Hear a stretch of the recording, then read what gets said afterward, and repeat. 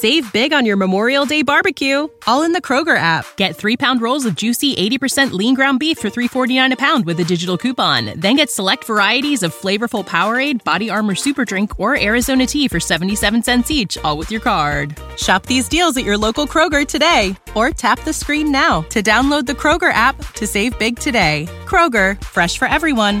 Prices and product availability subject to change. Restrictions apply. See site for details.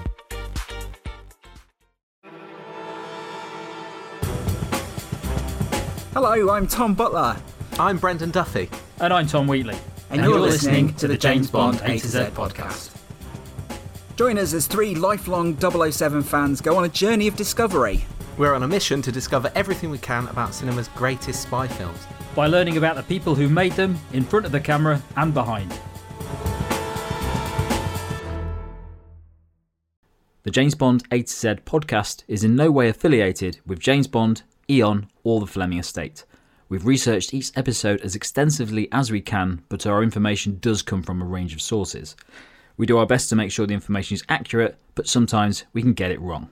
If you want to correct us on something or add some more detail, email us at podcast@jamesbondatz.co.uk. Welcome back to the James Bond A to Z podcast. This is the second part of our Daniel Craig special. It's last episode we explored his life and career up to making Casino Royale, and then his sort of film career after that. Did we end on the one with the polar bears? What was that? His Dark Materials, Golden Compass. Golden Compass, yeah. The one with the polar bears. What a cliffhanger to end on. What happens next? What happens next? Well, on this episode, we will be covering his career after that, right up to and including No Time to Die. As always, with the actor specials, it's worth noting that the films themselves get special episodes. So, where we skirted over Casino Royale last time, it's because there's a Casino Royale episode and you can listen to that. Similarly, on this one, we'll be talking about Quantum of Solace, Skyfall, Spectre, and No Time to Die. And in due course, they will have their own episodes. So again, if it feels like we're skirting over these films, that is what is going on. You guys excited? Pumped? Massively. Yeah, big time. So on with the show, and we will talk about Mr. Daniel Craig, the 6th James Bond film actor.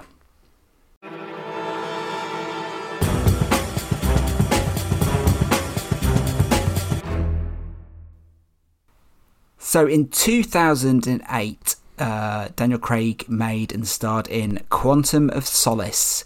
What are your guys' thoughts on Quantum of Solace? Pretty terrible, really. Yeah, it's... Yeah. I think I've told you this before, it was the only Bond film I've ever walked out of the cinema. Wow. What was it that prompted you to walk out? Well, I was getting a flight from Amsterdam, and I looked at my watch and I thought, I've got the choice of watching the last 40 minutes of Quantum of Solace or getting a McDonald's. And opted for the McDonald's at that point. But you've seen it since. Yeah, only a couple of times. Yeah. It's it's not, I mean, it wasn't, it got decent reviews when it was released. It wasn't, I think in the fullness of time, it has dimmed in the sort of the memories of many Bond fans. It's a bit of a messy film, and we'll go into reasons of that, but let's just take it back a step. So Quantum of Solace was conceived as being a continuation of Casino Royale. That film obviously itself was a huge hit. And it was originally, Quantum of Solace was going to be directed by Roger Mitchell, who had directed Daniel in The Mother and Enduring Love. But Roger Mitchell actually pulled out of the film, talking about what his plan for Quantum of Solace was. That he said it was going to be a multi-city quest that went from Italy to Bombay to Berlin to Istanbul. And he had a bad guy in the film, which he had figured, a bad guy that had figured out a way to bring the internet down. And then that would send the world into meltdown. And actually, Roger Mitchell met with Martin Campbell on the set of Casino Royale while they were making that film to discuss the sequel. So it was already like, they were already thinking 2 steps ahead. But Roger Mitchell pulled out. He said, we just started running out of road. I started to realise that we were going to have to start to go into prep on this film without a script. And I suddenly started to see a world of pain ahead of me as a director. So he just basically couldn't find a way to make it work without having a script in place. So actually, when he pulled out, they delayed the film from May to November. And before shooting, Daniel Craig said, we have to make the next one, I think, better than the last one to keep people happy. And he, at that point, he said that the script had not been finished. So when the film was announced to press in 2006, they obviously announced the title. Do you remember this, when they announced the title of the film? Yeah, Adam and Joe did a big thing about it, didn't they? Yeah, that was very funny. Yeah, worth checking that out if you can find the archives of Adam and Joe talking about that. Obviously, it's taken from a Fleming short story, but talking about the title at the press conference, Daniel Craig said, "It has grown on me. It doesn't trip off the tongue, but then why should it?"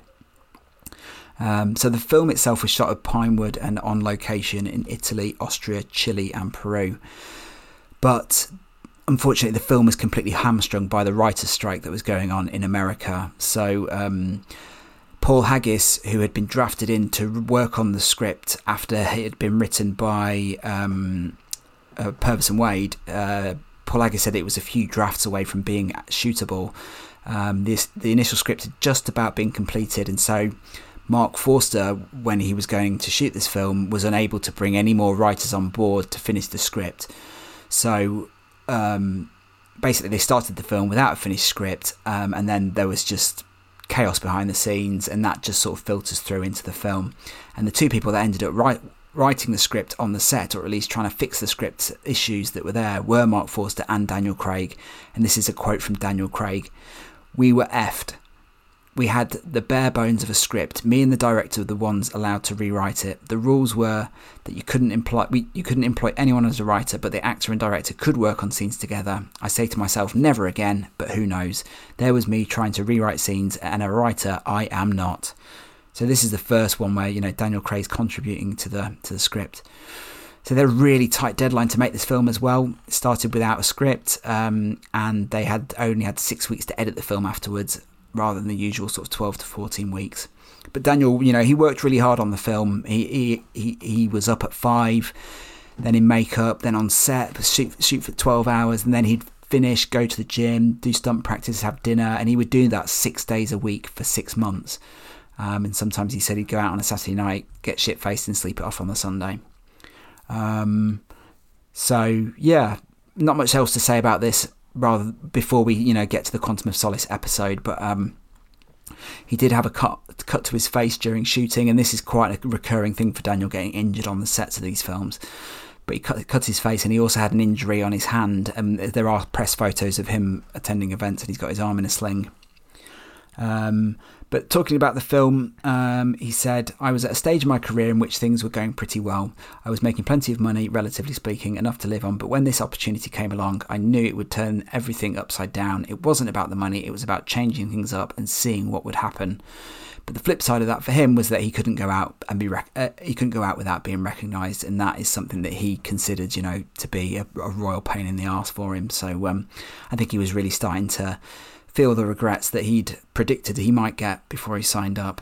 One interesting thing to note, though, is that this was the first time Daniel got to do the gun barrel sequence, because the previous film didn't have one. And he said that was the first time while playing James Bond that he actually felt scared. He said, "We did that one twice. We filmed it twice. I did it over and over again. I watched on the monitor, and I think we got it right. There were ideas to mess around and make it more graphic and things, and I was just like, no, it just has to be like the old ones." So that's Quantum of Solace, and like I said, that film was released to reasonable reviews. It didn't do as well at the box office as the previous ones, and I think that's indicative of it's not a film that really bared repeat viewings at the cinema as a film like Casino Royale had. That's Quantum of Solace, the film.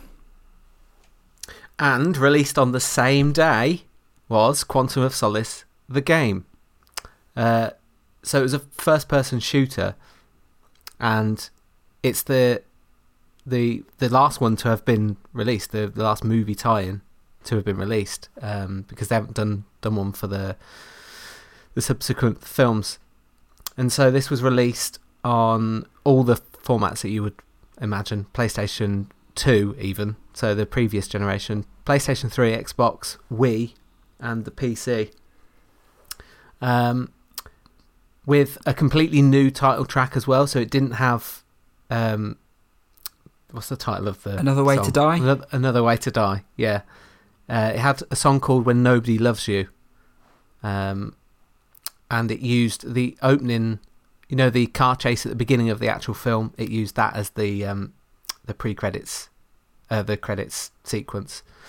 It featured the storyline of both Casino Royale and Quantum of Solace. And it was made by Activision, so they'd acquired the franchise. So before that, I think we've talked about some of the games prior to this. It was made by EA. But Activision had just got this new license. And... so this was the first one they released, and it uses the engine of Call of Duty 4.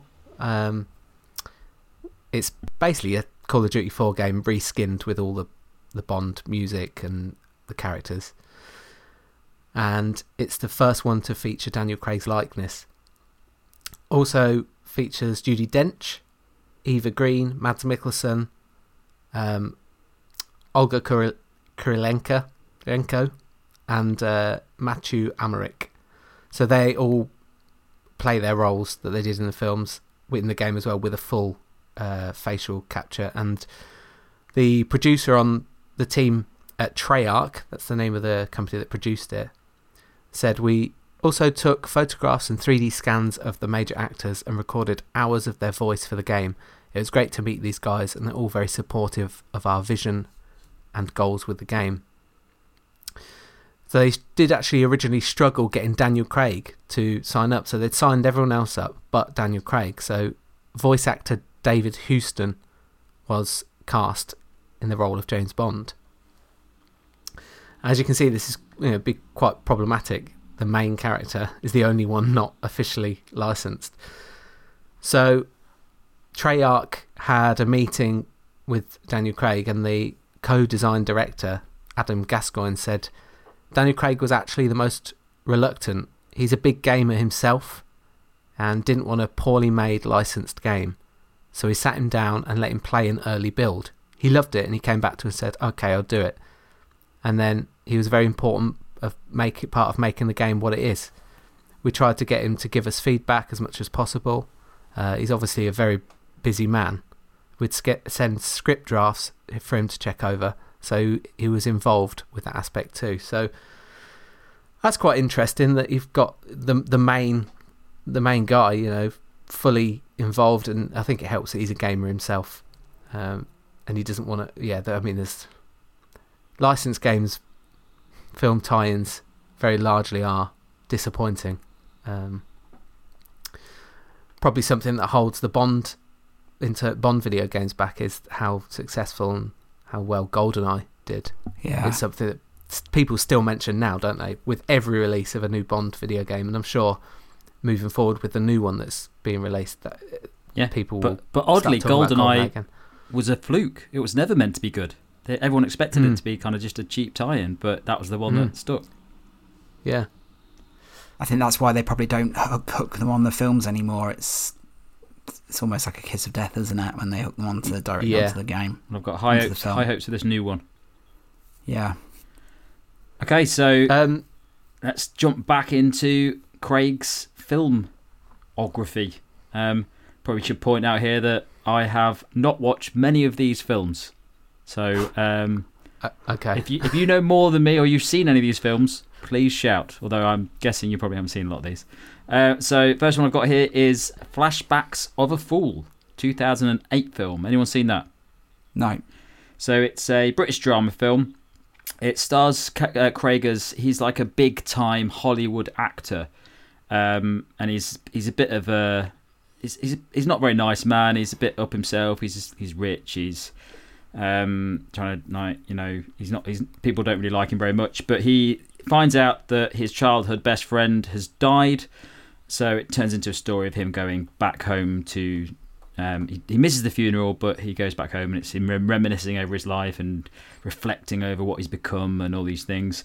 Looks quite good. Looks quite a deep film. I'd never actually heard of it before researching this.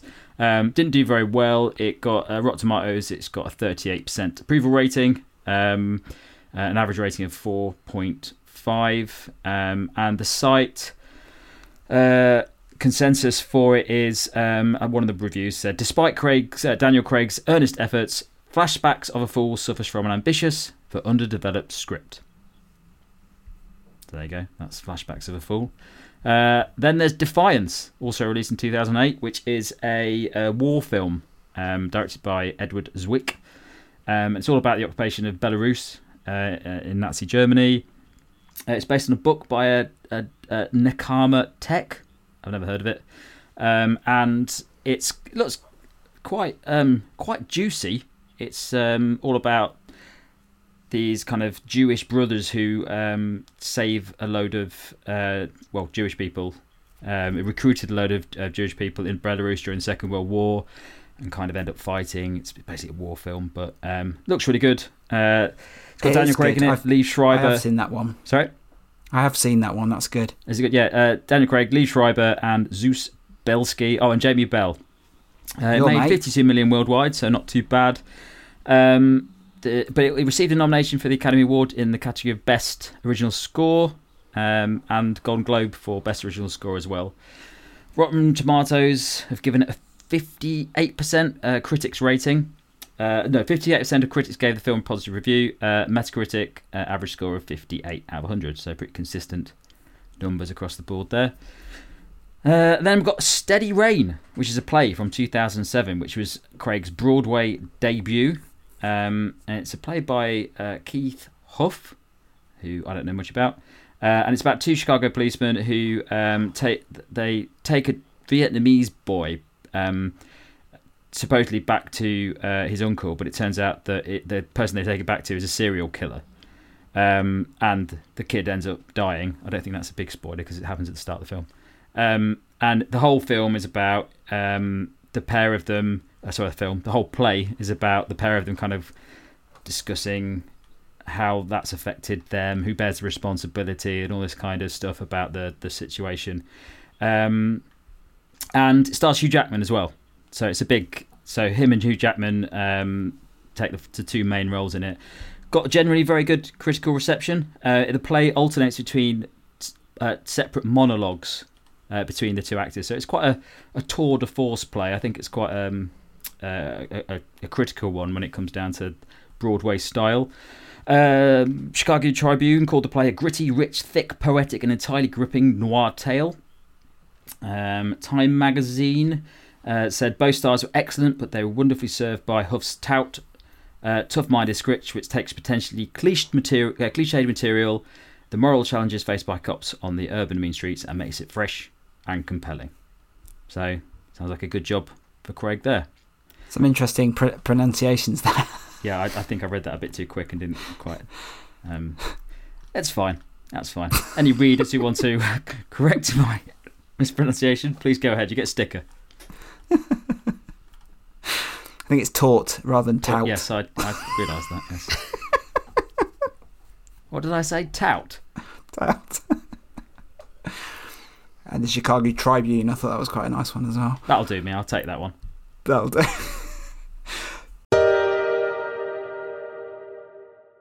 Yeah, I guess Broadway debut, I mean, that really sort of gives you an indication of where Daniel Craig is at in his career now. Like, Bond has really launched him onto a new level. Like we were talking about last time, he was making Golden Compass. He's like proper Hollywood blockbusters now.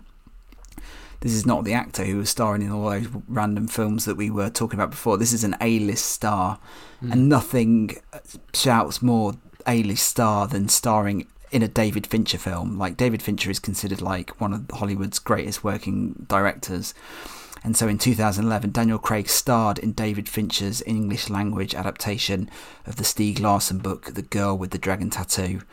He played the journalist Mikael Blomkvist, and Rooney Mara was Lisbeth Salander. You guys seen this one? Yeah. No.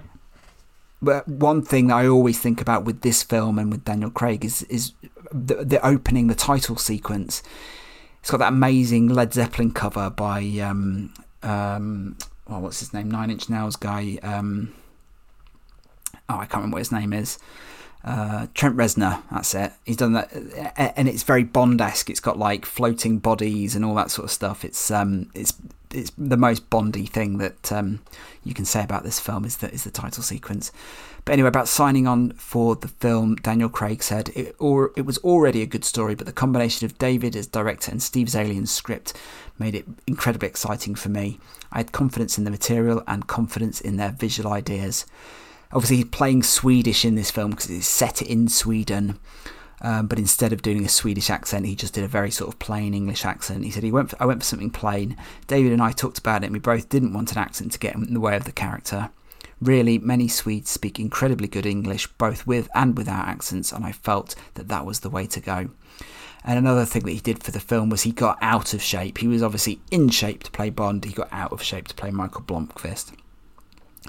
He said, I was so fit when I started filming that David Finch used to send me bowls of pasta and bottles of wine. He said, you don't look like a journalist. You're moving like an action hero. So it's taken me 6 months to stick a stomach on and 6 months to get rid of it. Nightmare. That title sequence, like I said, is very Bond-like. Actually done by Deadpool director Tim Miller. So he was a visual effects artist before becoming a film director. That film got very good reviews and grossed $232 million at the box office globally. $232 million, yeah. And Roger Ebert said, in this film, Daniel Craig brings along the confidence of James Bond. How could he not? He looks too comfortable in danger. There is one thing that Daniel Craig does in this film, which is always makes me laugh when I think about it.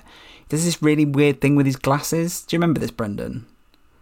Like, he's like clearly not a person that wears glasses in real life, and there's times where he takes his glasses off. This is a visual thing, and he like wears them like this, like underneath his chin, so they're like just hanging off his face, and it just doesn't look like someone who's ever worn glasses ever in their life. Anyway, that's my criticism of Daniel Craig in that film. Also in 2011, Daniel Craig starred in Dream House, which was a psychological thriller directed by Jim Sheridan, famous Irish director. And it also starred Rachel Weisz and Naomi Watts. Now this is where obviously the romance with Rachel Weisz comes about, but I'll leave that for a minute. This film itself is about a young family who move into a house, but they discover that some murders had taken place there some years ago. And I'm not giving away spoilers here because this was all in the trailer for the film. It turns out that a guy who'd lived there had murdered his family, so Daniel Craig is the guy, and he then investigates the murder and finds out that he was actually the murderer itself, and that his wife and his kids are just a fantasy, and he's got to reckon with the murders of his family, so that he killed his family, basically. Spoilers. But that trailer gives away that twist. It's crap. I mean, why would you put that in the trailer? Maybe there's another twist. Yeah. Maybe he is just a normal murderer. Maybe he is. So on Rotten Tomatoes, the film has an approval rating of 6%. That is 6 single digits. That's a good number, is it? And the critical consensus says Dreamhouse is punishingly slow, stuffy, and way too obvious to be scary. But like I said, they filmed it in Canada. Him and Rachel Weisz became romantically involved, despite her being in a relationship with the director Darren Aronofsky. 2011 really was the year of Daniel Craig. Got some more 2011 here. He was quite prolific. In, you know, if we were a cinema goer in 2011, well, it was certainly busy. Yeah, very busy. Cowboys and Aliens. Now we're talking. Was another release. So it's a comic book adaptation. He played a character called Jake Lonergan, who is an outlaw who's wanted, and he ends up in a town in the Wild West. It's set in 1873 during an alien invasion. So it does what it says on the tin: Cowboys and Aliens. And this was big budget, directed by Jon Favreau, co-starring Harrison Ford and Olivia Wilde, and $160 million budget, and only made $174 million at the box office. Ouch. So, yeah. Originally, the character that Craig ended up playing was meant to be Robert Downey Jr., but he left the project to go and star in Sherlock Holmes, Game of Shadows. So probably a good choice. Yeah, out of the two, I would say so. Yeah. So the director clearly was a fan of Craig's portrayal of Bond, because he said, on one hand, he's like this Jason Bourne type, a leading man who's also a lethal character, but on the other hand, he's got a humanity and vulnerability to him. So I guess that is one of the things that would have got him the part, and the fact that he was huge at this point as well. Sounds like he's given the script writing for Cowboys. Is it versus Cowboys versus Aliens a little bit too much credit? No, it's and Cowboys and Aliens. Is it Cowboys and Aliens? It's and. I don't think it matters, does it? Nobody's going to search for it. Google's not having to answer that question very often. So Daniel Craig said the title Cowboys and Aliens is what it is, but it's just one gag, and the gag is that aliens come down in cowboy times, but once you tell that gag, it's over. So we decided to tell a story, a journey of redemption, the journey of two characters that have to redeem themselves with a backdrop of this sort of crazy thing.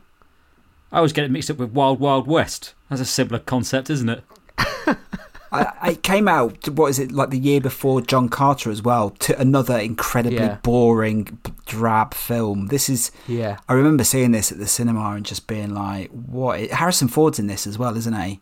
Yeah. I don't know what you think when you see a script like this. Probably any actor's thinking, this is going to be big, it's going to be a new trilogy, it's going to be massive. But as soon as you see that title and just see a bit of what happens in it, you'd think it's probably not actually going to be that good.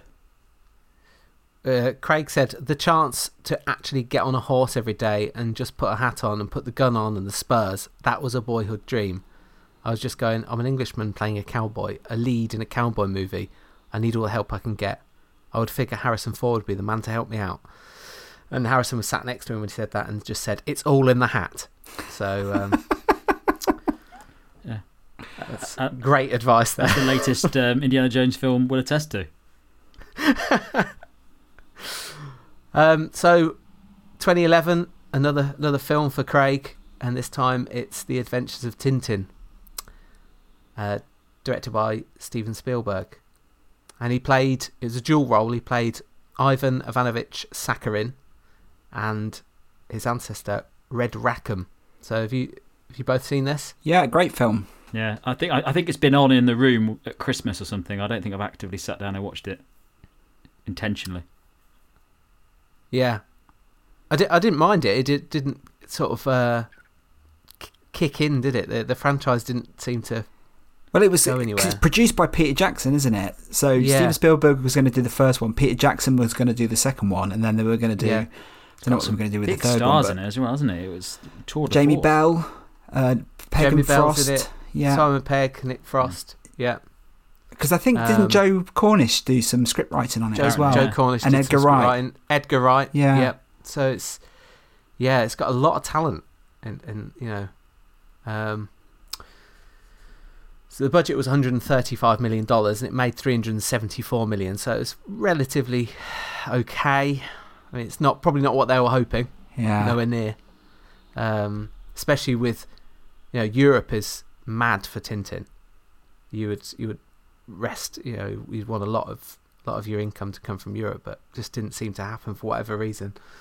But funnily, a little in the premiere for this, he was asked a question by a journalist.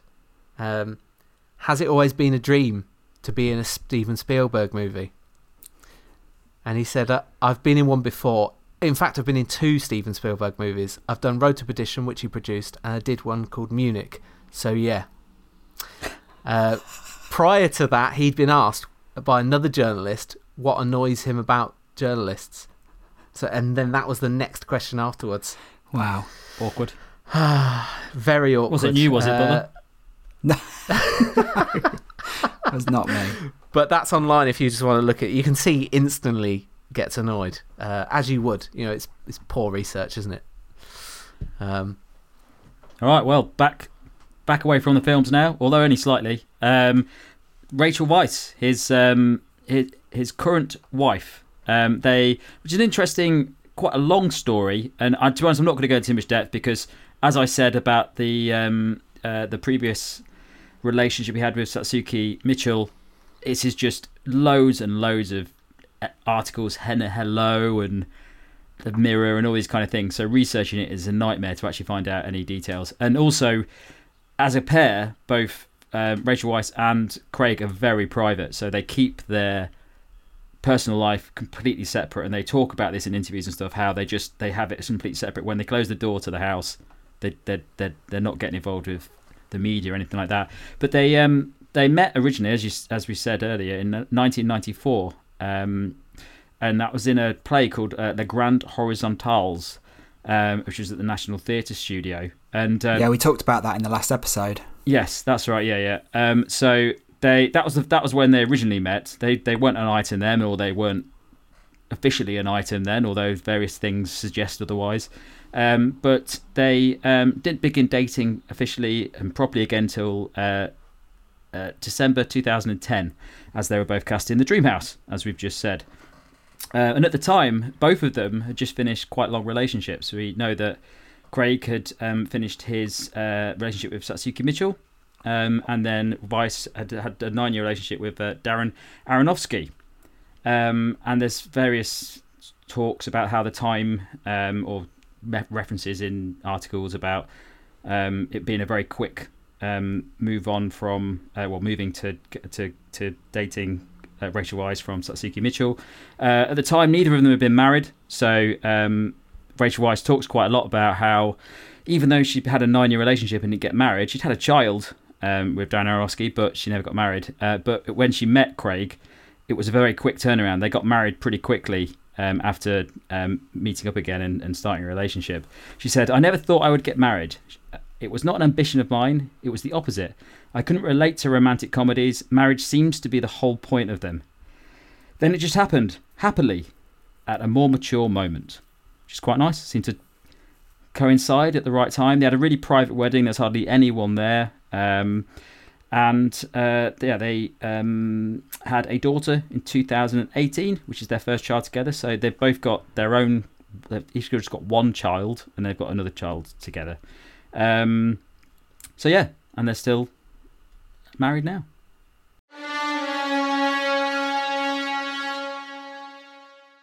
So with Skyfall still a little while away, I think they wanted to get that film into production sooner than it was, but it was on hiatus because of MGM's financial troubles.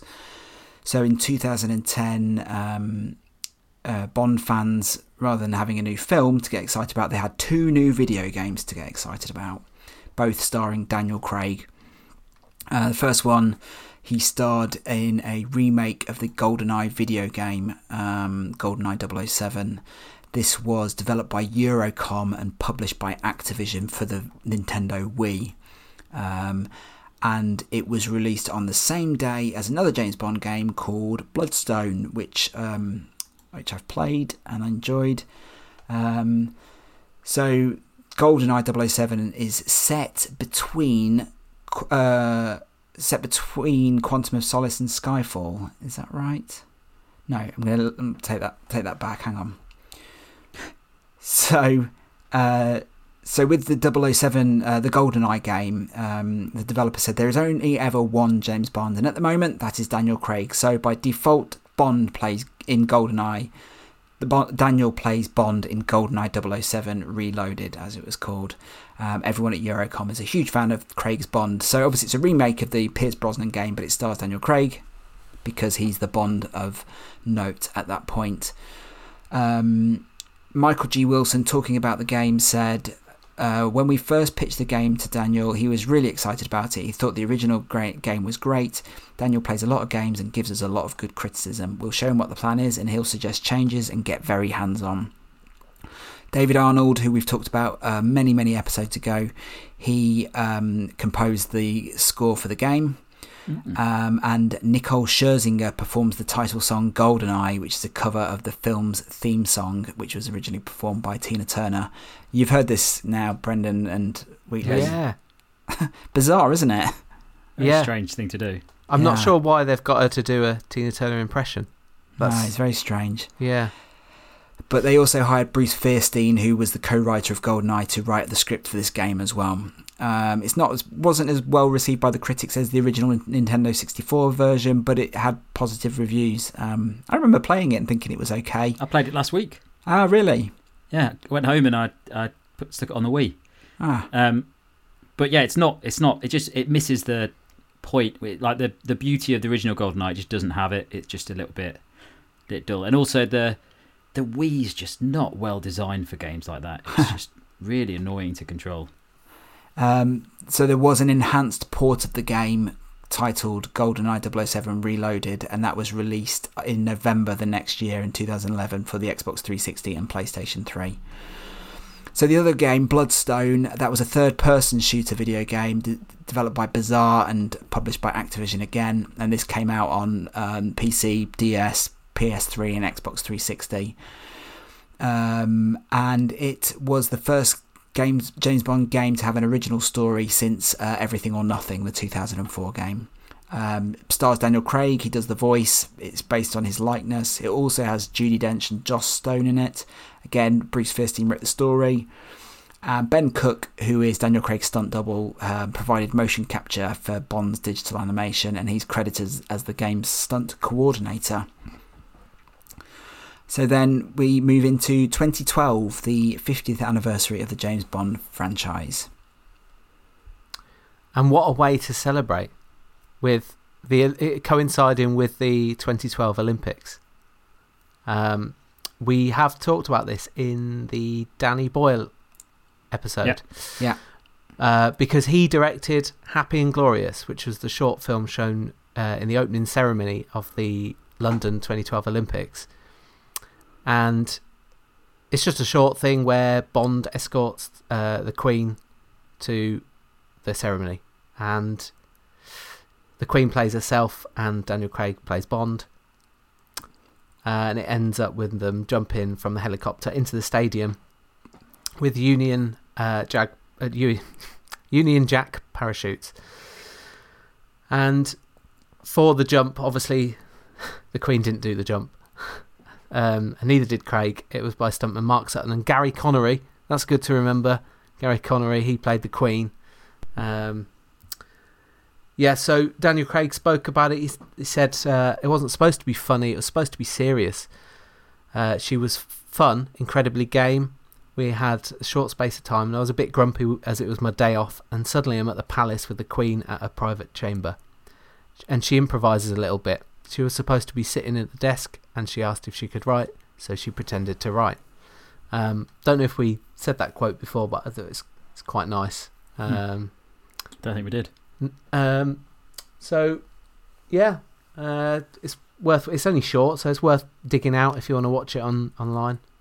I can't remember what I said about it previously, but thinking about it when doing this, I think that was just a perfect little thing, wasn't it? That's how Bond should be used. It's a smart way to use Bond without being tacky or, making it a bit boring. It's just a very nice, simple way, and he doesn't do a lot in it, does he? He's not really about him. No. I just think it's quite nice. But so well judged. It just really captured the whole. I mean, the whole opening ceremony is fantastic, absolutely fantastic. But yeah, that is the way to use the character outside of the films. Yeah, definitely. Also in 2012, Daniel Craig guest presented Saturday Night Live. There we go. For anyone who doesn't know what Saturday Night Live is, it's an American sketch comedy show. That's probably the best way to describe it. So season 38, episode 3, he guest presented, and each episode gets reviewed by Vulture.com. They review it, and he said his limited comedic ability was hard to disguise. But they do go on to very harsh, but they do go on to say that the writing didn't help. And I watched most of the sketches from this, and it's poor. It really is poor. And while I broadly agree with what Vulture say about his comedic ability, the writing is weak. Very weak. But it normally is. I always think it's terrible on Saturday Night Live. It's very rare that I see a sketch and think, oh, that's actually quite good. But this is the thing, that Saturday Night Live, it used to be so good. It used to be the basis of like most people who were really good at the start of their career in the 80s. It was like phenomenal like place for people to start off, and some of the sketches you can still watch now and they're brilliant. But it seemed to have, I think the Daniel Craig episodes are a sign of this. It's like it's saying, oh, we're going to limit the comedy just to get a famous person in and base a show around a famous person. And it just, yeah, I've got to talk about this in a minute, so I'll hold off. But yeah, I was just really surprised. I don't watch it, and I'm no intention to. But it's just to promote the film at the time, isn't it? It's just a way of promoting a new film coming out because so many people watch it. But the episode was broadcast on October the 6th, 2012, so that's 3 weeks before the release of Skyfall. So, Skyfall, the biggest film ever in the Bond series when it comes to actual making money. It made $1.1 billion globally, dollars, when it came out. The cast was announced on 3rd of November 2011. So, as you can imagine at the time, after Quantum of Solace, it was quite a big deal to get this film right, because I think we've spoken about this before, how with the Bond series, if one goes wrong, you've got to make the next one right. You can't have two bad ones in a row. So they get the effort to make one after a bit of a dud, and I would probably class Quantum as a bit of a dud, is really high. So obviously Craig came back, and he said in an interview that he was lucky to have the chance to do it. But and they got Mendes in to direct. And obviously he's already got a link to Craig in the fact that they worked on Road to Perdition together. But interestingly, Craig talks about the reason that Mendes came in to direct, and he says it was largely based on an after party they had, which was from the stage show he did with Hugh Jackman. So they went to an after party after the stage show, and he says it's a very showbiz story. I was at Hugh Jackman's house in New York, and it was after the Steady Rain party. It was a soiree. We were in a play together, and Sam was there. I'd had a few too many drinks, and I went, "How do you fancy directing a Bond?" And he kind of looked at me and he went, "Yeah," and it snowballed from there. But there's a lot of references to the fact that Mendes didn't necessarily want to do that Bond film. He took a bit of convincing to do it. He's a big director, Mendes, and he's obviously done some amazing stuff. So it sounds like he was a little bit skeptical about doing it, and it took a bit of convincing for him to do it. But obviously it came off really well, and it not just the money. I think Skyfall is a fantastic Bond film, and I put that down as my one that I would show to people if I was going to say, this is the first Bond film you're going to watch. This is a good example of, the series and what you should be doing, because I think it all does come into place really nicely and it works really well. There are issues in it, which we'll talk through in the Skyfall episode, but Mendes talked about Craig's Bond, and there's a big focus on Craig in this film and his character being multi-dimensional and having lots of different elements to his character and having a depth to him. He says he has a combination of lassitude, boredom, depression, and difficulty with what he's chosen to do for a living. He says that Craig's casting and performance in Casino Royale, which was one of the main reasons that he decided to do Skyfall, as being what he felt the Bond franchise needed. But one of the main issues that they talked about, because they worked on this together, they knew each other quite well. They sounded like they were quite good friends, so they had quite a lot of input together into the making of this. And they talk about how they wanted the franchise to be based in the real world instead of being fantastical and all over the place. So Skyfall obviously was slightly inspired by Julian Assange, as Spectre was based on Edward Snowden. So there's various things that they said about this, and Mendes he was anxious to correct and he says, kind of nostalgic, jingoistic pre-Cold War idea of what Britain was, and talking about the older films. It felt right that it was Daniel, because he seemed like a contemporary Bond and like a realist, like a person who actually walked on the street. The truth is, there is something wounded and hurt about him. And Craig confided that he was trying to play Bond in the film as if he was... I don't quite understand it. He says he was burning up. Really, no other actor would have attempted to play Bond in that way, Mendes said. That sense in which he is incendiary. It kind of goes on a bit. And this bit I actually thought was quite interesting. He talks about, the bit at the start where he takes off the top of the train with a digger. And he drops into the carriage. There's a bit where he straightens his cuffs. Yeah. When he's done that, and they talk about it, and he says it wasn't in the script. And Craig says, "I realise why that came in." Mendes says, "I realise why that came in. Why he did it? Because he's scared. He's effing terrified. He's just jumped off the back of the train. He's just like, everything is fine." So it's like a moment to just redress himself. He's not trying to be cool. He's trying to calm himself down because it's realism. And they talk a bit about this in an interview. And it's interesting because if Roger Moore had done that, it would just be him being cool, wouldn't it? "Oh, yeah, I'm fine. Yeah, that's me." Or like Brosnan when he's doing his tie on the boat. But in this sense, it's actually because he's trying to calm himself down because he's stressed and he's in a bad situation. So I thought that was quite an interesting way of, like a little analogy of Craig's Bond. He also said about that scene, anyone else doing that, it would have been a cliche, and somehow he manages to make it real. That's Craig's art. It's very difficult to achieve, finding a way to reimagine those things so they feel real again. It takes unbelievable willpower to do that. So the response was obviously very good to the film. Even Roger Ebert, he says that Daniel Craig takes full possession of a role he earlier played well in Casino Royale, not so well in Quantum. Other things that people said is Craig managed to get out of the shadow of Sean Connery. It's a defining performance for a great actor. Craig has developed an authoritative Bond persona, dry and intelligent, and he's relaxed into Bond without losing any steelness, which I think is all quite accurate. And certainly for me, I mean, Casino Royale, I would say is his best Bond film, but I think Skyfall is right up there, and it's not necessarily better in, like a perfect Bond film way, but it's a very good film, and I think Craig's probably, by far one of his best Bond appearances. I think I would put this on over Casino Royale, to be honest. I love Skyfall. I just think it's fantastic. He's definitely. I think Craig's probably better in it. I think for me, the Casino Royale film is just a little bit neater and a little bit cleaner. But I just like the fact that Skyfall is also standalone as well, which makes it makes sense in and of itself, doesn't it? Yeah. Or seemingly standalone until we get to Spectre.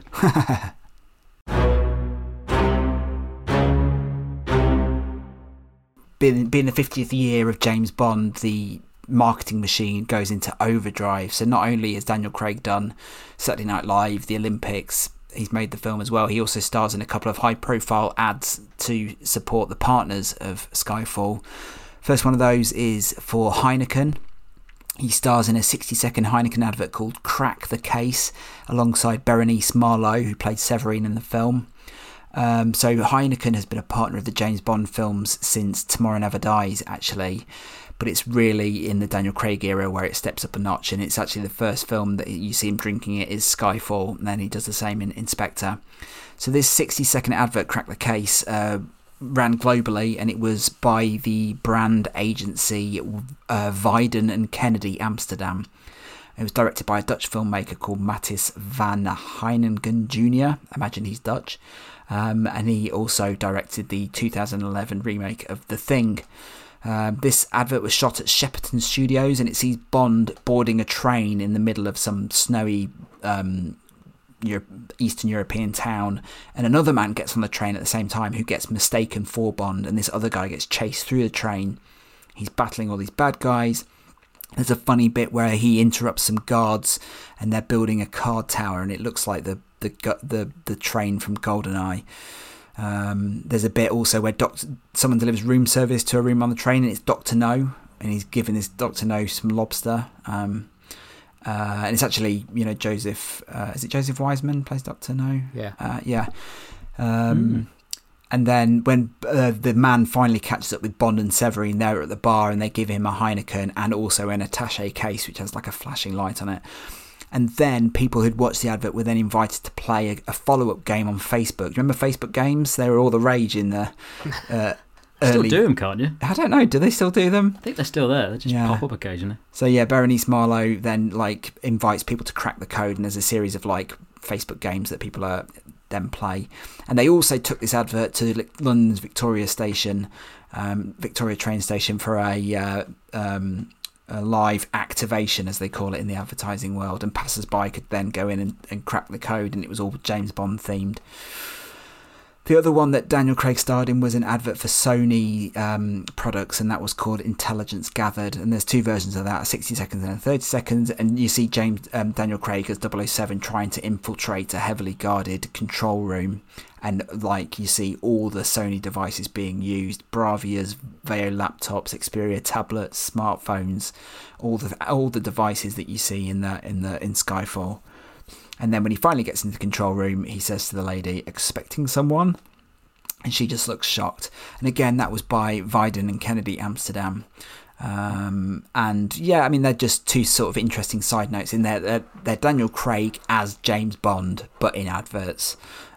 He does appear in other adverts. I don't remember either of them. I'm going to have to watch them now. Yeah, they're not that great. He's very, very slightly in them. It's very much a top and tail. He's probably done a day's work, if that. No Diet Coke advert with Piers Brosnan. No. Or Lark cigarettes. So yeah, that was him doing his corporate bit. Time to tread the boards again in 2013. This time with his wife, Rachel Weisz. And he starred in a play called Betrayal. It's a Harold Pinter play from the 70s, and it ran from October 2013 to January 2014. Found a few reviews, fair to middling, some negative. It's quite mixed, but having said that, it grossed $17.5 million. Blimey. I know, right? Yeah. It was the second highest earning Broadway play of 2013. So it's, there was tickets being touted for almost $1,000. I didn't even know plays made that much money. It's Broadway, isn't it? So absolutely huge. So it's a story of an affair, and it's played out backwards in time. And the lovers share a drink. And it goes back to where they first experienced their first meet. And Daniel Craig said about it, "When you have someone as good as Pinter, it remains timeless, and the themes are timeless. It's just good writing." What's interesting about the play is it's very intense, and a very intense thing to do, but we managed to go home and just sort of leave it there at work.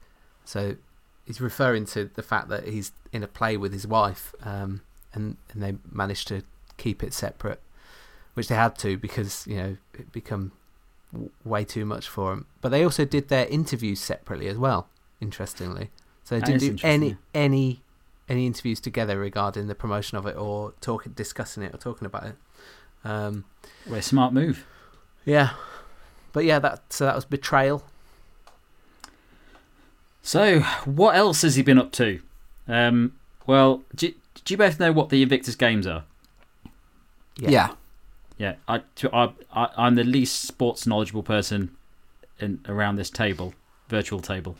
But yeah, Invictus Games, it's a sporting event based around wounded, injured and sick servicemen, men and women, both serving and veterans. And apparently the phrase means unconquered, which I didn't know either. But they were founded by Prince Harry, and the inspiration came apparently from his visit to the Warrior Games over in the USA.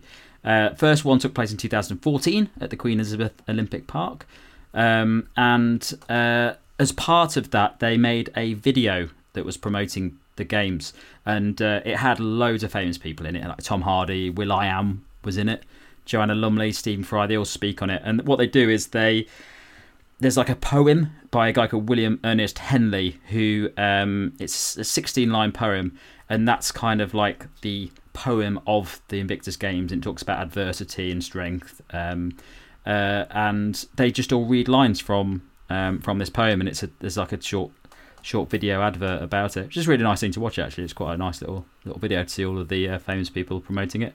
So that's one thing he did, not massive. And then another thing, and you're not allowed to talk over me in this, Butler, because you probably know way more than I do about this, because I'll be honest, I didn't even care about this when I read about it. Star Wars The Force Awakens. So as you remember, when Star Wars The Force Awakens came out, there was loads of talk about people playing stormtroopers and stuff, like, oh, there's loads of hidden like famous people who are playing the roles of stormtroopers and various other characters. And at the time, it was just loads of rumours, and nobody knew if it was actually true. There was like lots of famous people associated with playing characters in it. Apparently, Craig plays a First Order grunt, and I know you'll remember this scene, Butler, but he was sent to guard Rey, Daisy Ridley's character, on a Star Destroyer, I'm assuming. And it's the bit where it's a good job we're not doing a Star Wars podcast, but it's the bit where she starts using her powers. So he comes in and tells her to do something, and she says to him, "You will remove these restraints and leave this cell with the door open." And he says, "I'll tighten those restraints, scavenger scum." And then she does it again, and then eventually does it, and it's like a comedy moment in the film and a callback to the first film where Obi-Wan uses it for the first time. But anyway, so Craig said at the time that he would never bother with a cameo in Star Wars The Force Awakens. He says, "Why would I ever bother doing something like that? Effing hell. Play an extra in another movie?" And then Simon Pegg did an interview with The Sun at some point, and he said, because they were asking all these famous people if they're in Star Wars, and he said, "I wasn't a stormtrooper. Daniel Craig, he was a stormtrooper," before adding, "I shouldn't have said that to you." And it came about apparently because Spectre and The Force Awakens were being filmed at Pinewood at the same time, so it was quite easy for actors to just go, "Oh, I'm going to go and just be a stormtrooper in this film for, half an hour as take." Quite a cool little thing. And I think a lot of them did it because they were fans of it. And it sounds like Craig might have been a fan, what with his love of gaming and all sorts of stuff. I bet he's a Star Wars fan. I'm just lumping gamers and Star Wars fans together there. So yeah, there would have been a short walk from each other. So yeah, so apparently he was in it, and yeah. Anything else on that, Butler? I'm sure you've got some insider knowledge about him in that. No, not really. Not much to add. I mean, like you say, a lot of people did make cameos in that film. This is probably the most memorable one of the lot. Like you said, Simon Pegg. Simon Pegg has a proper role in the film. Actually, he's under like mountains of prosthetics as the guy who's stolen the Millennium Falcon. But yeah, I mean, it's just quite a fun little crossover, isn't it? I think, doesn't his stormtrooper have like a special designation, like isn't like TK007 or something? I don't know. I might have missed that. Yeah. I'm not going to rewatch it. I'm never going to rewatch it. Hey, listen, of all the Star Wars sequel films, that one's not bad, I think. Yeah, but I would watch it again if I didn't know what else was coming. It seems like you go, "Oh, I'm going to watch this and I really like it." Then you go, "Well, I'm not going to bother watching the rest of the story." So there's no point. Well, there you go. And you disparaging gamers and nerds, like, you're the biggest nerd I know. I don't know what you're talking about. You play more video games than anyone I know. I like computer games and comics and stuff. Not a Star Wars fan. Our mailbag is going to be full of complaints now. And you sent a message on our group chat the other day showing us your collection of Star Wars Tazos. Says to say you're not a Star Wars fan. I think that's because you got me into those. Excuses. Right. We'll pick that up on the Star Wars A to Z podcast. I'm busy. So, Spectre. Let's talk about Spectre. That film, like you say, was in production at Pinewood and had been announced to press at an event at Pinewood in December 2014. It was the 24th James Bond film. They announced the title along with the new cast members Christoph Waltz, Léa Seydoux, Dave Bautista, Andrew Scott and Monica Bellucci. And then obviously Daniel Craig was returning, as was Naomi Harris, Ben Whishaw, Ralph Fiennes. Also returning was Rory Kinnear as Tanner. Sam Mendes was also returning, and Skyfall writers Neil Purvis, Rob Wade and John Logan were named as the scriptwriters on this film. So it's time to sound the Kevin McClory klaxon. So Kevin McClory, who had been in litigation with Eon since helping Ian Fleming to write Thunderball, or at least come up with a plot for Thunderball in 1958, he had died in 2006. And in 2013, Dan Jack and Eon, the producers of the James Bond film, and MGM, the distributor, had announced that they'd reached a settlement with the estate of Kevin McClory, which brought back everything that they hadn't been able to use back into the James Bond fold, and that included Spectre and Blofeld. So Spectre, the film was announced, and obviously everyone knew that Blofeld and Spectre were going to be involved. Blofeld hadn't been seen in the film since Diamonds Are Forever in 1971, and obviously very hinted at in For Your Eyes Only. So this is another film beset with production issues. So John Logan had been hired to write Spectre, and it was his idea, along with Sam Mendes, to bring Spectre and Blofeld into the story. But his first draft of the script was really badly received by Eon and Sony, and so he left the project at that stage. His script was rejected, but the idea of bringing Spectre and Blofeld became like the idea that they stuck with. At this point, Jez Butterworth was brought in. We talked about Jez Butterworth on the B episode. He had polished Skyfall, but actually ended up contributing a lot more to this film this time around. So you could say a lot of the problems in this film, belong to Jez Butterworth. That would be one way of perceiving it. Because this film it's misjudged, let's just put it that way, I think. I don't know why they couldn't bring Blofeld back and just have him being an evil bad guy. Obviously, in the course of this film, it's revealed that he's Bond's half-adopted brother. I can't even remember what the connection is, but it doesn't work. Sam Mendes was also very reluctant to return as well, and the producers waited a year for him to come back, for his theatre commitments to come to an end so that Sam Mendes could come back. And actually, when the Sony hack happened in 2014, when the Sony emails were all leaked onto the internet, it was revealed that the writers had just been working backwards and forwards trying to crack the final third of this film, and I don't think they succeeded by the time it went to shoot.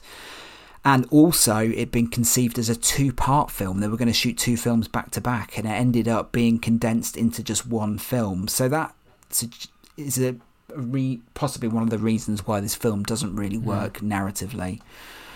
So Daniel Craig, talking to Time Out around the film's release, was asked, "Did you always plan to play Bond for a 4th time?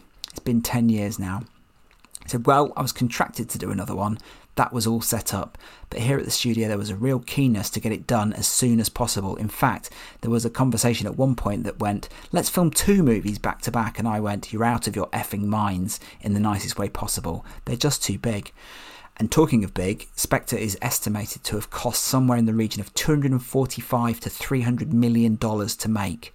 The most expensive Bond film of all time, and also one of the most expensive films of all time, full stop.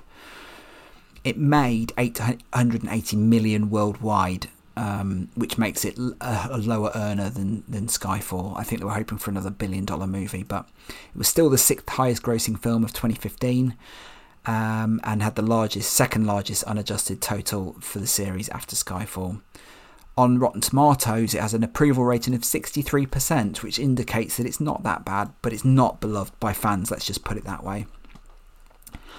To support, and we'll go into this in much more greater detail when we do S for Spectre way down the line. As part of the promotional cycle for this film, he did another Heineken advert, and this one, I have to say, is brilliant, and it's called The Chase, and it's directed by someone called Tom Kuntz. And again, he works for the agency, or he was working on behalf of the agency, Wieden Kennedy Amsterdam. Have you seen this one, either of you two? No. This is Daniel Craig doing a Roger Moore Bond film, basically. It's set on a lake, and Bond steals a speedboat, and as he sets off on the speedboat to get away from the bad guys, there's a lady attached on water skis at the back. So he's driving along the lake, and she goes on an adventure on her own, being dragged through a wedding. There's a bit where she flies down the aisle of a wedding, and the rope goes over Knick-Knack, and he's sat in the wedding audience. And there's bits where she picks up a tray of beers and then gives them to the henchman, and in the end she helps Bond to defeat the bad guy right at the end. It's absolutely brilliant. Should have got him to do Spectre. Yeah.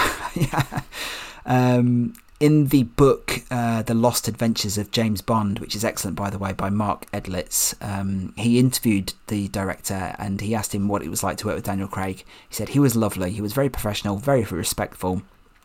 He had clear notions of what his character would do, and none of it was rooted in anything but productivity and consistency. So this is Daniel Craig playing Bond again and being very protective of the character. But famously, after the film came out, or when the film came out, he did an interview with Time Out, and they asked him, can you imagine doing another Bond movie?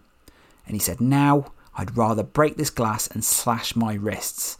No, not at the moment, not at all. That's fine, I'm over it at the moment, we're done. All I want to do is move on. And they asked him a follow-up question, you want to move on from Bond for good? And he said, I haven't given it any thought for at least a year or two. I don't want to think about it. I don't know what the next step is. I've no idea. Not because I'm trying to be cagey. Who the F knows? At the moment, we've done it. I'm not in discussion with anybody about anything. If I did another Bond movie, it would only be for the money. So, I think possibly this is where a lot of dissatisfaction from James Bond fans with Daniel Craig stems from. This attitude that, he's over it. I think he has spoken since then and said, it was a bit of a knee-jerk reaction to having finished. I've heard other people say that as well. Yeah. Like, if you've just done a film, especially a big film like this, you really do hate it because it's so much work and then you don't want to do one again. It takes a bit of time to warm to it again. Yeah, and bear in mind, we're talking about a film that was announced in December 2014 and released the following autumn. That is mad. That's a mad time to get a $300 million movie made and released. It must have been hard work. And actually, when asked about it, Martin Campbell said Daniel always makes remarks like that. He said, excuse me, you've just earned $100 million off this effing movie. It's just very hard work for him and he gets beaten up. But he's 120% committed to these movies and will remain that way until he stops doing them. So that's Spectre, and again we'll talk about that film more in more depth later on.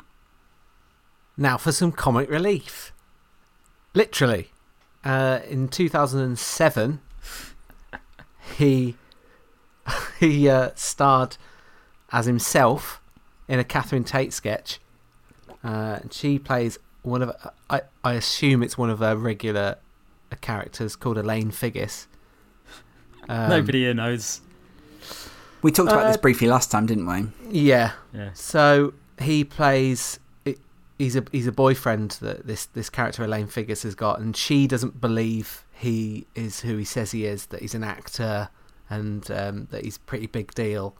And as the sketch goes on, he grows more and more attached to her, and eventually falls in love with her. But she is just not interested. That's the whole premise of the sketch. And they break up at the end and he rides off on a tandem bike. Yeah. That is it. That is it. And I think you've covered all the jokes in it as well. So yeah, good. Oh, apart from the fact that Daniel Craig drinks Nuki Brown. Oh, that's clever, that bit, yeah. Yeah. But fear not, because he did more comic relief. In 2015, this was a mockumentary-style, behind-the-scenes look at the voice of James Bond. So it's revealed that Daniel Craig's voice is of a small girl. That's the premise of the bit. It features Roger Moore, who also has his voice changed.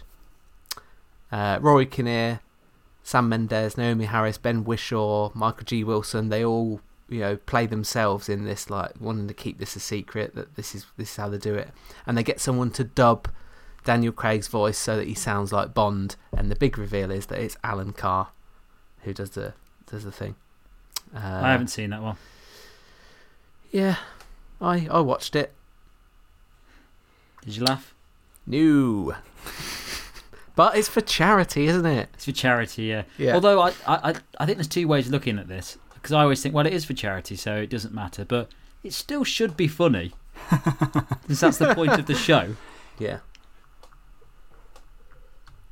But it's always good to see Roger Moore, isn't it? So that's a win for me. Oh, exactly. They really should have used more for many, many more. I know they wasted more in this, but it's good to see him. Yeah, I tell you what would have been good: a Partridge Craig comic relief. That would have been. Would have been. The options there would have been fantastic. But there is another one coming up, isn't there? So I look forward to hearing about that. Okay, more plays and films from Craig. In 2016 and 2017, he played in the off-Broadway show Othello. It's a modern production of the Shakespeare play, New York Theatre Workshop. It starred David Oyelowo. David Oyelowo. That's it. As the main character, and Craig as Iago. I don't find out much about this. It's just a Shakespeare play, but apparently it was. Apparently Craig was a chilling portrayal of Iago. That's all I'm going to do on that. Next, I couldn't find much else about it. And we haven't got a lot of time. Then in 2017, he starred in Logan Lucky. I've got a bit more about this one, which is an American heist comedy, and we all love heist comedies, don't we? It was directed by Steven Soderbergh, and apparently Soderbergh came out of retirement to direct the film, and he distributed it independently through his own company, because he was so keen on doing it. Stars Channing Tatum. What's your pronunciation? I don't know what's going on. It's because I've been in Lincolnshire for a week. Adam Driver. Have you ever listened to other people talking before? Daniel Craig, obviously. Seth MacFarlane, Katie Holmes, Hilary Swank, Catherine Waterston, and Sebastian Stan. And it's about the Logan family and an attempt to rob the Charlotte Motor Speedway whilst avoiding security officers and the FBI. It grossed 48 million worldwide and got pretty good reviews in general. And Craig's character, he's in prison. He plays like an expert at robbing things. And they try and get him, I think they break him out of prison or something. But his character, and it's interesting, I've never seen him play a character that's so far away from what he normally plays.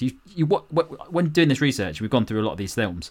He does play a very similar character in a lot of them. I know the character's different, but the way he plays it is quite similar. It's like, but this one is very different. So if it just, I don't know if very you should bother broad. watching the film. It's a very broad comedy performance, isn't it? Yes, and I was quite surprised when I saw it. He's quite it's quite far removed from what you normally expect from him. So have you seen it? I have, yeah. I don't think it was very good. Is it actually good? No, I didn't like it. It's very mannered. It's kind of like Ocean's 11, but with hillbillies. Well, it's made by Steven Soderbergh, isn't it? Same director. And it's quite an obnoxious. I thought it was quite an obnoxious film, but I'm sure it's got its fans out there. Every time I just can't look at heist films now. You watch that episode of Rick and Morty where they make fun of heist films? Yeah. And every time I see a trailer for a new one, I just can't watch them now because it is just so tick in the box heist style films. So that was Logan Lucky. And then in 2017, he went a little bit more artistic with the film Kings. And that's a film he starred in with Halle Berry. She plays a single mother who's got 8 adopted children in South Los Angeles.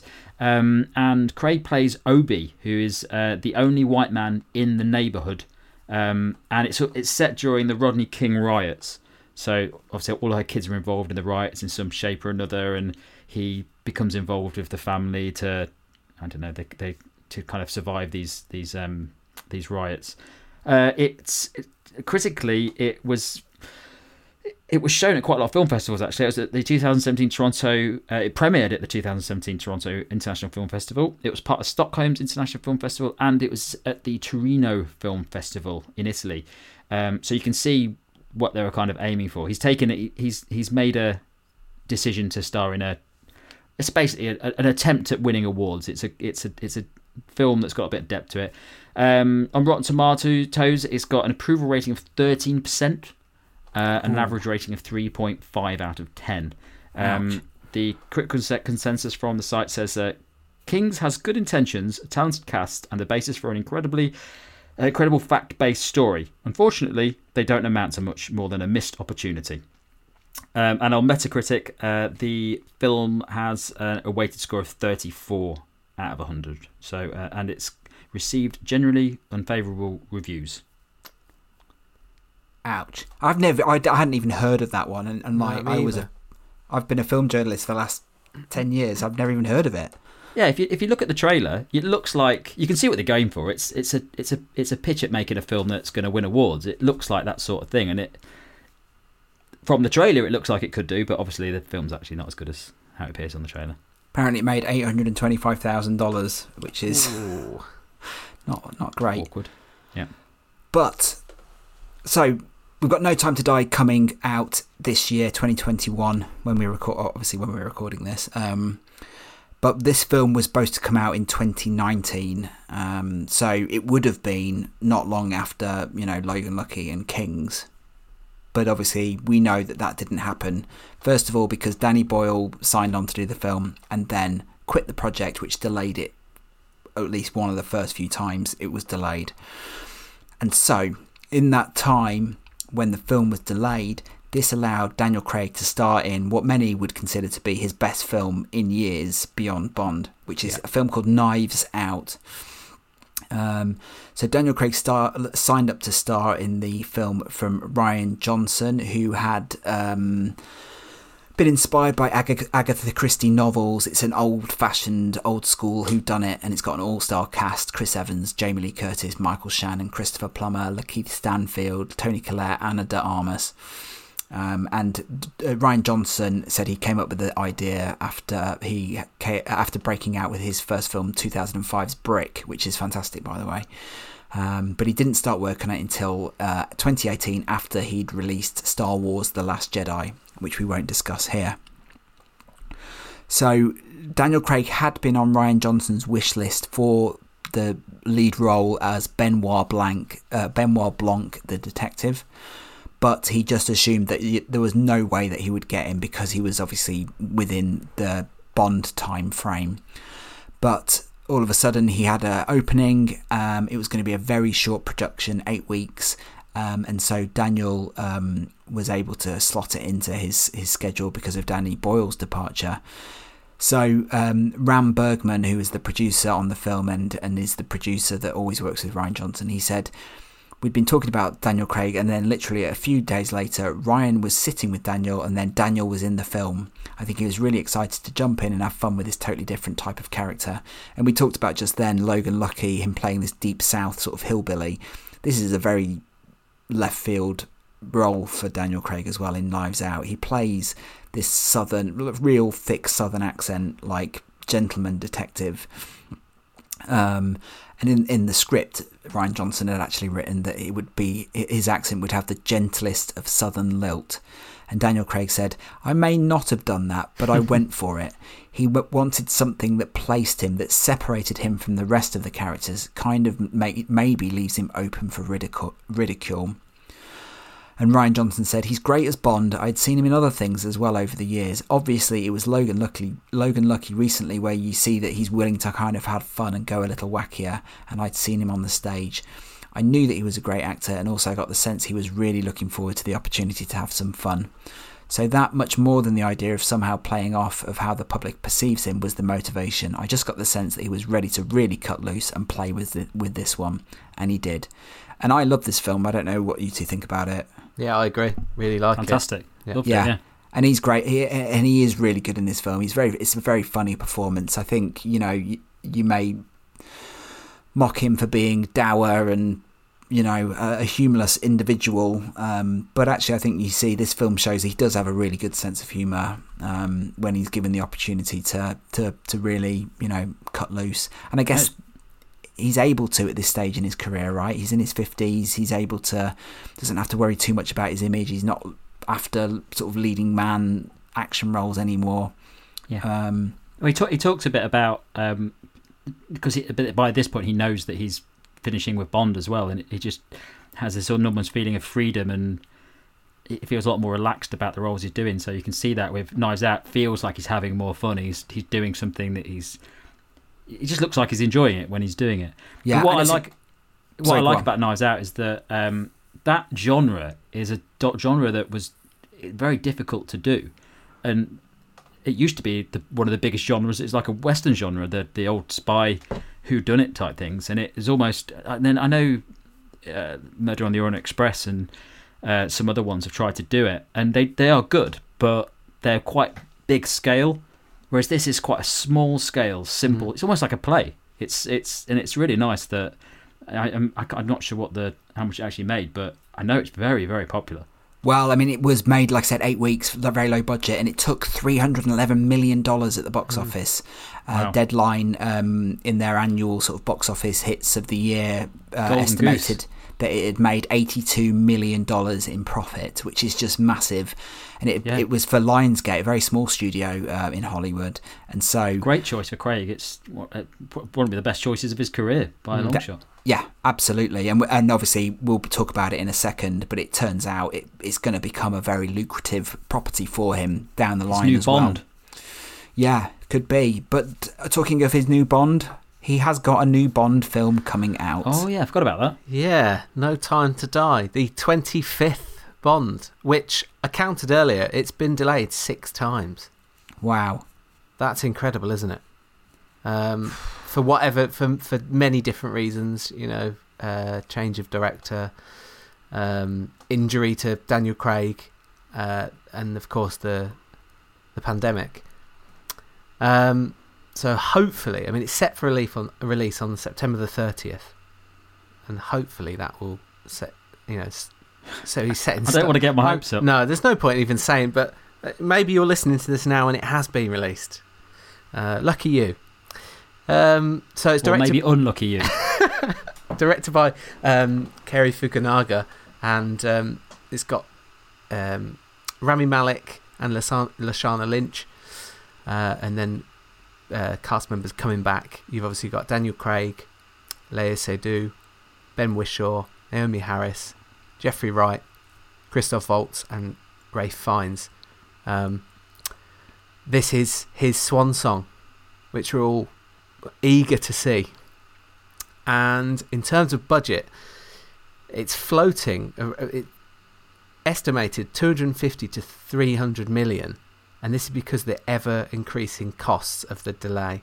It's costing so much, lost from the marketing that they've just wasted, and it's costing millions just the longer it's sat there gathering dust.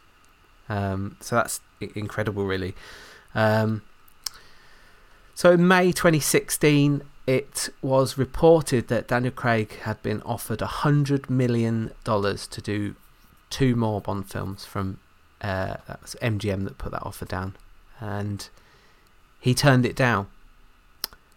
And so they came back with another offer, $150 million for the next 2, and again that was turned down. Incredible. That's quite a big jump. You think you go, well, what about 102 million? And then he confirmed in August 2017 that he would reprise the role of Bond, and it's reported that he's going to be paid $25 million for this. So quite a come down from that huge offer. I'd still take it though. Yeah, big time. And so he came back because he felt that there was loose ends to tie up, and he wanted to conclude this whole arc that he has built within the Bond world. And he said, "This is my last movie. I've kept my mouth shut before, and I've stayed out of it, and I've respected it, and I've regretted that I did." And so he was instrumental in getting Phoebe Waller-Bridge to join the writing team. Obviously, we've discussed issues of Quantum of Solace and Spectre, and this is what he's referring to. Before, he's just sort of, well, Quantum of Solace, he was brought on board to sort of chip in, but obviously he's passionate about making something with a good end result. And he said, "I've been very forceful in meetings and often way too blunt and probably completely rude, but I'm like, we're here, come on, and I always say sorry." So he's ruffled some feathers, but like I said, we haven't seen it. Hopefully he's ruffled the right feathers. Well, you can't make an omelette. That's true. And then after the last shot at Pinewood, when they'd finally wrapped, it was all very emotional. And the director said, typically I'm not an emotional person on sets, but there was sort of a pulsing feeling to that day. So it was a night shoot, and they'd all finished. It wrapped early, so Daniel Craig was supposed to say a few words. He said, I had the whole thing kind of put together in my head, what I wanted to say, and just couldn't get it out. And so he's very, very emotional at this point. Barbara Broccoli said, we knew it was a monumental moment. There wasn't a dry eye, to be honest. I was a mess. I was a complete and utter mess. And Michael G. Wilson said that all the crew were hanging around. They just didn't want it to be the end. And he said, it's night shooting. Everybody usually runs off.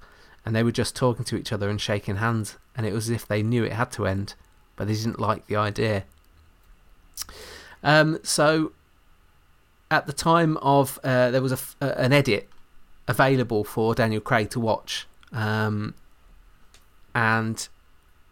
he was allowed to invite people along to watch, but he didn't. He just wanted to watch it alone.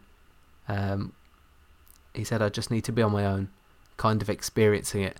The first few minutes are always unbearable. Why am I standing like that? What am I doing? He said, I think it works. So hallelujah. So he's seen it and he thinks it works. So let's hope his judgment is good. Well, I'd be very worried if he said, I've seen it. Not very good. Didn't like it. Bit ropey. Not as good as Quantum. And then in April 2021, when it got delayed to April 2021, he defended the decision. He said, this thing, referring to the virus, he said, this thing is just bigger than all of us. We just want people to go and see this movie in the right way, in a safe way. Cinemas all around the world are closed at the moment. We want to release the movie at the same time all around the world, and this isn't the right time. Yeah, absolutely huge. A lot of the industry is pinning their hopes on this, especially in the UK, where cinema chain Cineworld really were banking on this to kickstart the cinema goers, coming through the doors again. And in terms of Bond, he said, I've given it everything I can. I'm so glad that I came back and I did this last one. We've had lots of loose threads we haven't tied up. The story just didn't feel complete.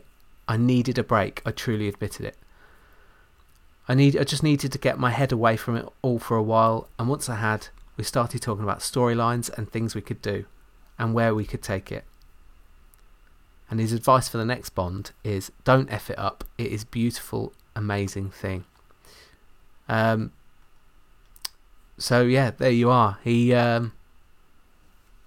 well, we haven't seen it, so we can't even talk about what we think of it.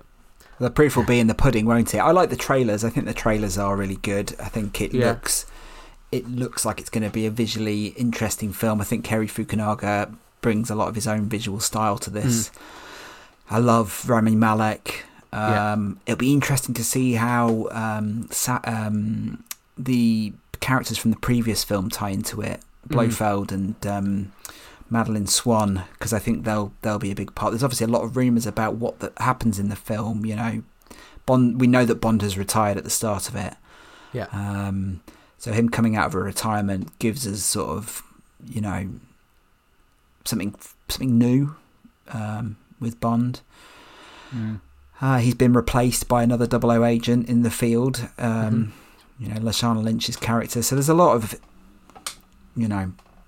interesting dynamics at play, and we'll find out when it comes out in September, but I can't wait. Yeah, I do worry that the longer it's going to have to be fantastic. There's more resting on this than any Bond film that's there, maybe even more than GoldenEye now. Yeah. Well, we've waited as long as it's been 6 years since the last one. That was the record, wasn't it, from GoldenEye, from License to Kill to and GoldenEye. after Spectre, it's got to do the job. But then we've got a reboot on the horizon, right? If it's not that good, they'll just reboot it, and then that becomes a whole new thing in itself, right? So it's fine. However good this film is, the future of Bond is secured. Well, at least I'd say the bit that I'm not, because we've waited so long for No Time to Die. I can't wait for it, but the thing I'm more excited about is finding out who the new Bond is, and that's why I'm annoyed about the delay, because I'm looking forward to that. But yeah. But I mean, the same with Daniel Craig. I assume he wants to move on with his career, and this is just sort of he's going to have to do a load more marketing stuff, isn't he? Yeah. Speaking of which, you mentioned that this is the last time he's playing Bond, but it wasn't, because he's played Bond another couple of times as well since finishing filming on No Time to Die. He was back again in 2020 for another Saturday Night Live, and I watched all of these. They were pretty much of the same, really. He plays various characters. I think he's in about 8 sketches throughout the show, and they're a bit of I'd say they're a mixed bag, but I don't think I found one that I found in any way enjoyable. As you can probably tell, I'm not a fan of SNL at all after about 1990.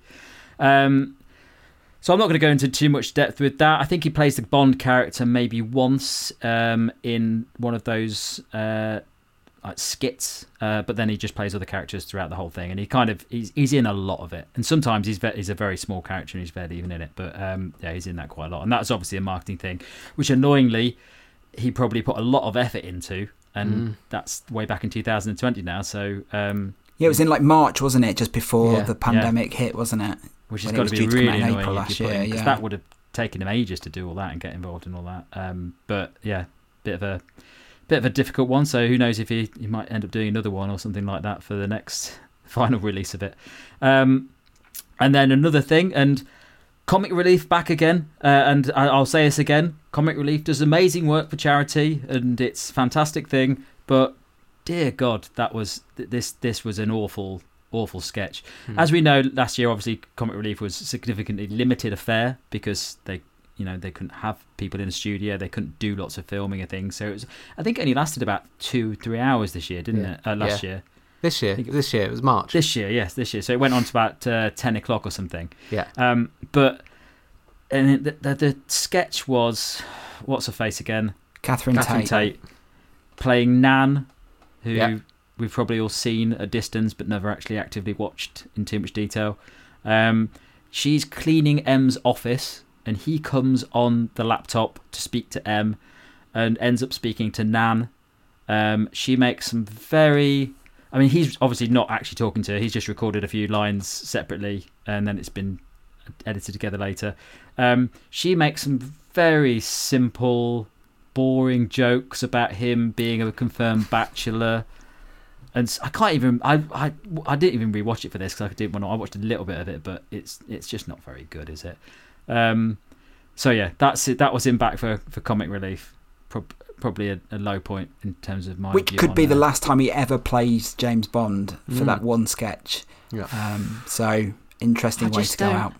I suppose the whole thing about Comic Relief is that it's got to appeal to everyone, hasn't it? And Catherine Tate's Nan is probably quite a popular character with broad general appeal. Public, but they could have done something smart with him. You got access to Daniel Craig for something. There's loads of people you could work with. So yeah, so there you go. That's the last time. Hopefully, maybe you'll do another SNL. Who knows? But I still think they should do another one with Alan Partridge interviewing about Bond. I think that would have been perfect. So then we've got then move on to the Knives Out sequel deal. And obviously, this is a very exciting thing coming up, and has been in the stories for quite a while about what's happening with it. And in March 2021, it was reported that Netflix had agreed to pay over $450 million for the rights to 2 sequels to be written and directed by Rian Johnson. Is that right, Butler? That's right. Number? Something like that. Yeah. So obviously, Craig's going to be reprising his role as Detective Benoit Blanc, and filming is actually starting, I think, on Friday this week. From what I read. Yeah, this will be released in the future, but it's happening right now, isn't it? Yeah, so we should start seeing some set photos and stuff soon, I should imagine. But obviously, he's not playing. It's not the same family. It's not the same story. He's just a detective that goes around solving various crimes. So, in this next one, it's signed up to do the follow-ups. I don't know if they're all in the next one or they're in multiple films, but Dave Bautista, Edward Norton, Janelle Monáe, Catherine Hahn, Leslie Odom Jr. and Kate Hudson have all signed on to the sequel in undisclosed roles. And then more recently, Madeline Klein and Jessica Henwick have been added to the cast. So that's all sounding pretty exciting. And Johnson, also the... what's his name? Ryan Johnson. Ryan Johnson has been signed on as well, of course, to do them. Well, he's the writer-director, isn't he? Yes, yeah. And obviously he's done a fantastic job with the first one, so that's good that they've got him. And it certainly sounds like... And from what I've seen, I think that it's kind of a passion project for him, isn't it? It's like his idea and his Yeah, I think that was the idea, that he was the writer creator, and so then they took the sequels, they pitching it around all the different studios and sold it to the highest bidder for these two sequels, because as we saw, the first one made so much profit. Yeah, and the rumours are, or the specifics are of the deal are, it's going to make Ryan Johnson, Daniel Craig and the producer Ram Bergman very, very rich. They're standing to make like something crazy like $50 million each from the deal. Incredible. Which is like Robert Downey Jr. in Avengers level deal. That's crazy money. That's what you do when you get these big Netflix deals and stuff, because they just generate so much money in an easy way. It's so accountable. But that's the thing that when we first heard about this, instantly my thought was, I don't want them to go to Netflix. I want them to be big cinema films again. I don't want them to be turned into these Netflix ones. What are your views on them going to Netflix? Well, I think Netflix actually does release them theatrically as well, so they'll get limited theatrical releases. I'm not a huge fan of... I always think, no disrespect to Netflix, but if a film's going straight to streaming, then it's of limited quality. But that's always my first thought. What's wrong with it? Yeah. What I always think about films that go straight to streaming is that it's very hard to tell if people really did watch them, because people will have them on in the house, they're doing other stuff, they've got them on when they're doing work, these kind of things. So you get these amazing viewing figures and you say, wow, it's been watched by millions of people. But then that Netflix doesn't actually reveal real data. It says, it'll tell people, 35 million households have watched this, but actually, you're right, they don't tell you, have they watched the whole thing from start to finish, or have they just watched 30 seconds of it? It will always sound like it will sound like it's wonderfully successful, but I don't know, there must be an effect it has on, or could have an effect on the quality and stuff when it doesn't go... It's not as accountable as it is on when it goes to the cinema. Well, the first one won Oscars, didn't it? I think was it Best Original Screenplay or something, or at least it was nominated for. So maybe it's an awards play from Netflix as well. But they've spent a lot of money on these sequels. So, but maybe they will distribute it wider than they have before. Yeah, that's true. Yeah, they might do. But yeah, I mean that's Daniel Craig. That's the future for Daniel Craig. I'm interested to see where he does go from here in terms of the roles that he goes into post Bond. To me, it seems like he had that purple patch where he was doing, David Fincher, Tintin, all these amazing films, but that really tailed out over the last sort of 10 years, and he hasn't made that many films. And I wonder whether he's sort of stepping back from it. He seems like a guy who was very uncomfortable with the level of fame, and now he's sort of stepping back from it, and whether he'll actively be seeking out film roles or a premium box set TV show. Who knows? The world is his oyster now. I get the sense that he's happily married with his young child and happy to take a back seat now. In that great GQ article that I think we all read, the interview with him, he does say something interesting in that when he was doing No Time to Die, he almost had like a realization that he's got a new child now, he's got all these other things to do, and he just can't give everything he's got to films like this anymore. So it's definitely he's had a pretty damn good run, and he sounds like he's been a ridiculously busy man for a lot of his life. So yeah, it's definitely it feels like the ball's in his court a bit now. But Knives Out just seems like the perfect way to do that, because it... Yeah, actually, I didn't mention it, but I think Spectre was the first time that a James Bond actor was listed as a producer on the films, and so he's a producer as well now on Spectre and No Time to Die, and that will have a payday associated with it as well. So not only is he getting bumper wages to play Bond, he's also now producing the films and generating bumper paydays for himself beyond Bond. So he's just set up for life now. He can do what he wants, really. Yeah. But do you think like the Daniel Craig era will be looked back on fondly once he departs? Depends, doesn't it? But on No Time to Die. A lot I don't resting on know. that film. I think Casino Royale and Skyfall will always be considered classics. Yeah, they're definitely. I mean, they're still. They're almost timeless. I think definitely Casino Royale is timeless. I think for me, I think that's going to be classed as a classic for a very long time. I think Skyfall may age badly in the future. I think it's got a lot of elements to it which are very much based in the time zone it's in. But Casino Royale seems to be completely, like, where it's set is irrelevant. You could set that in the 60s and it'd still just be as good a film.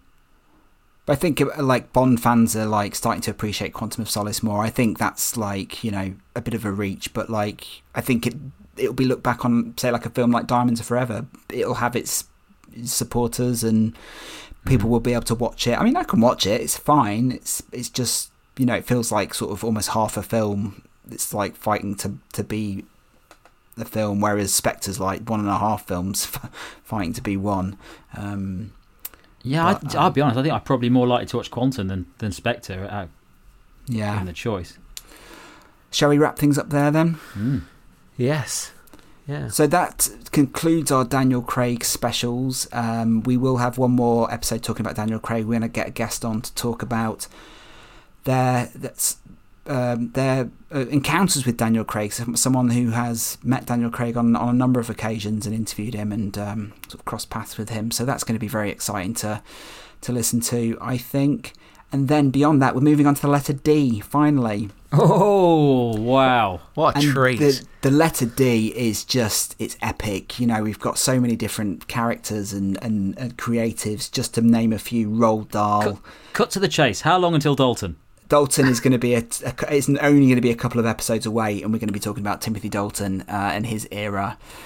And then we've also got, you know, Diamonds Are Forever, Die Another Day, Dr. No, Tracy DiVincenzo, one of my favourite Bond girls, Domino to look forward to. Oh, nice. Yeah, good. So that's the letter D, and then beyond that, you know, we're romping through the alphabet then. So please join us as our journey into the world of James Bond continues. But how can people get a hold of us if they want to email us? On email, it's podcast@jamesbond.az.co.uk. And if they want to hit us up on the socials, you can hit us up on Insta, Facebook. I was going to say MySpace. You can't, not on MySpace, not yet. At James Bond A to Z. Also Twitter. That's the one, not MySpace. Yes.